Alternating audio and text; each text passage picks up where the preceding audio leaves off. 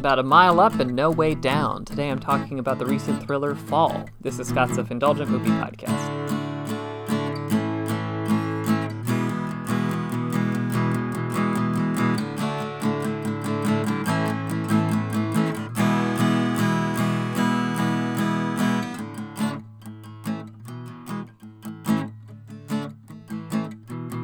Hello, movie friends. Welcome to Scott's Self-Indulgent Movie Podcast. I am Scott, and today I'm talking about a movie called Fall, which is kind of a small-scale thriller that has gotten decent reviews, and one that didn't really hit for me as much as I thought, for reasons I'll get into shortly. So without further ado, let's get started.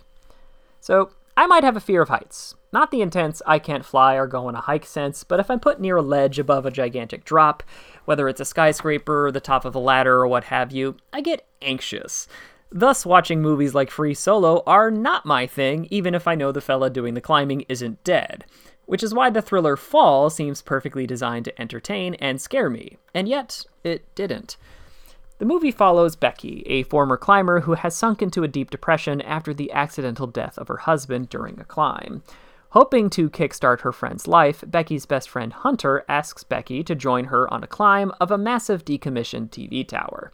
But when a break in the tower makes a trip down nigh impossible, the friends will have to work together and through their own fears and insecurities to get home safely. I wanted to like this movie a lot more than I did. The premise is a good one. We've both got a situation where the lead characters are suitably isolated in a somewhat unique location far away from civilization, and each lead has something they need to work through. Becky is still obviously rattled from her husband's death, and that she blames herself for, and Hunter is seemingly caught up in trying to garner a social media following with self-objectification versus skill and personality. This is a chance for both of them to prove their mettle.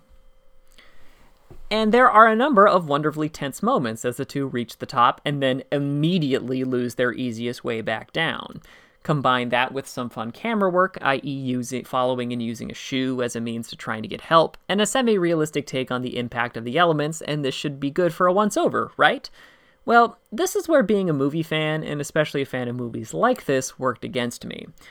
The main problem I have with Fall is that it uses a lot of tropes and elements from other movies in the survival drama genre, often whether or not it makes sense for the movie to do so. For instance, in one of their early efforts, the ladies fire off a flare at some dudes in a van who live nearby, their hope being that said guys realize what's happening and will go for help. But considering this isn't even halfway through the movie, we know it's not going to be that simple. Instead, the guys realize the ladies' vehicle and stuff isn't being guarded, and decide to take it. And this one, despite almost the same thing happening in The Shallows, is fine.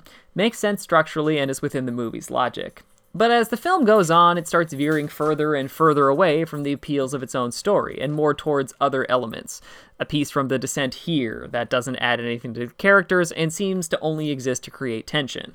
A piece from Adrift and about 3 other survival movies here that may make or break the movie for you. It starts to make the movie feel generic and makes the flaws, like sometimes janky CGI and bad acting moments, less acceptable over time. I can still see plenty of people finding this movie tense and entertaining, but for me, it was a movie that failed to hide its influences.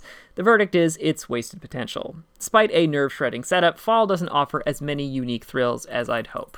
5 out of 10.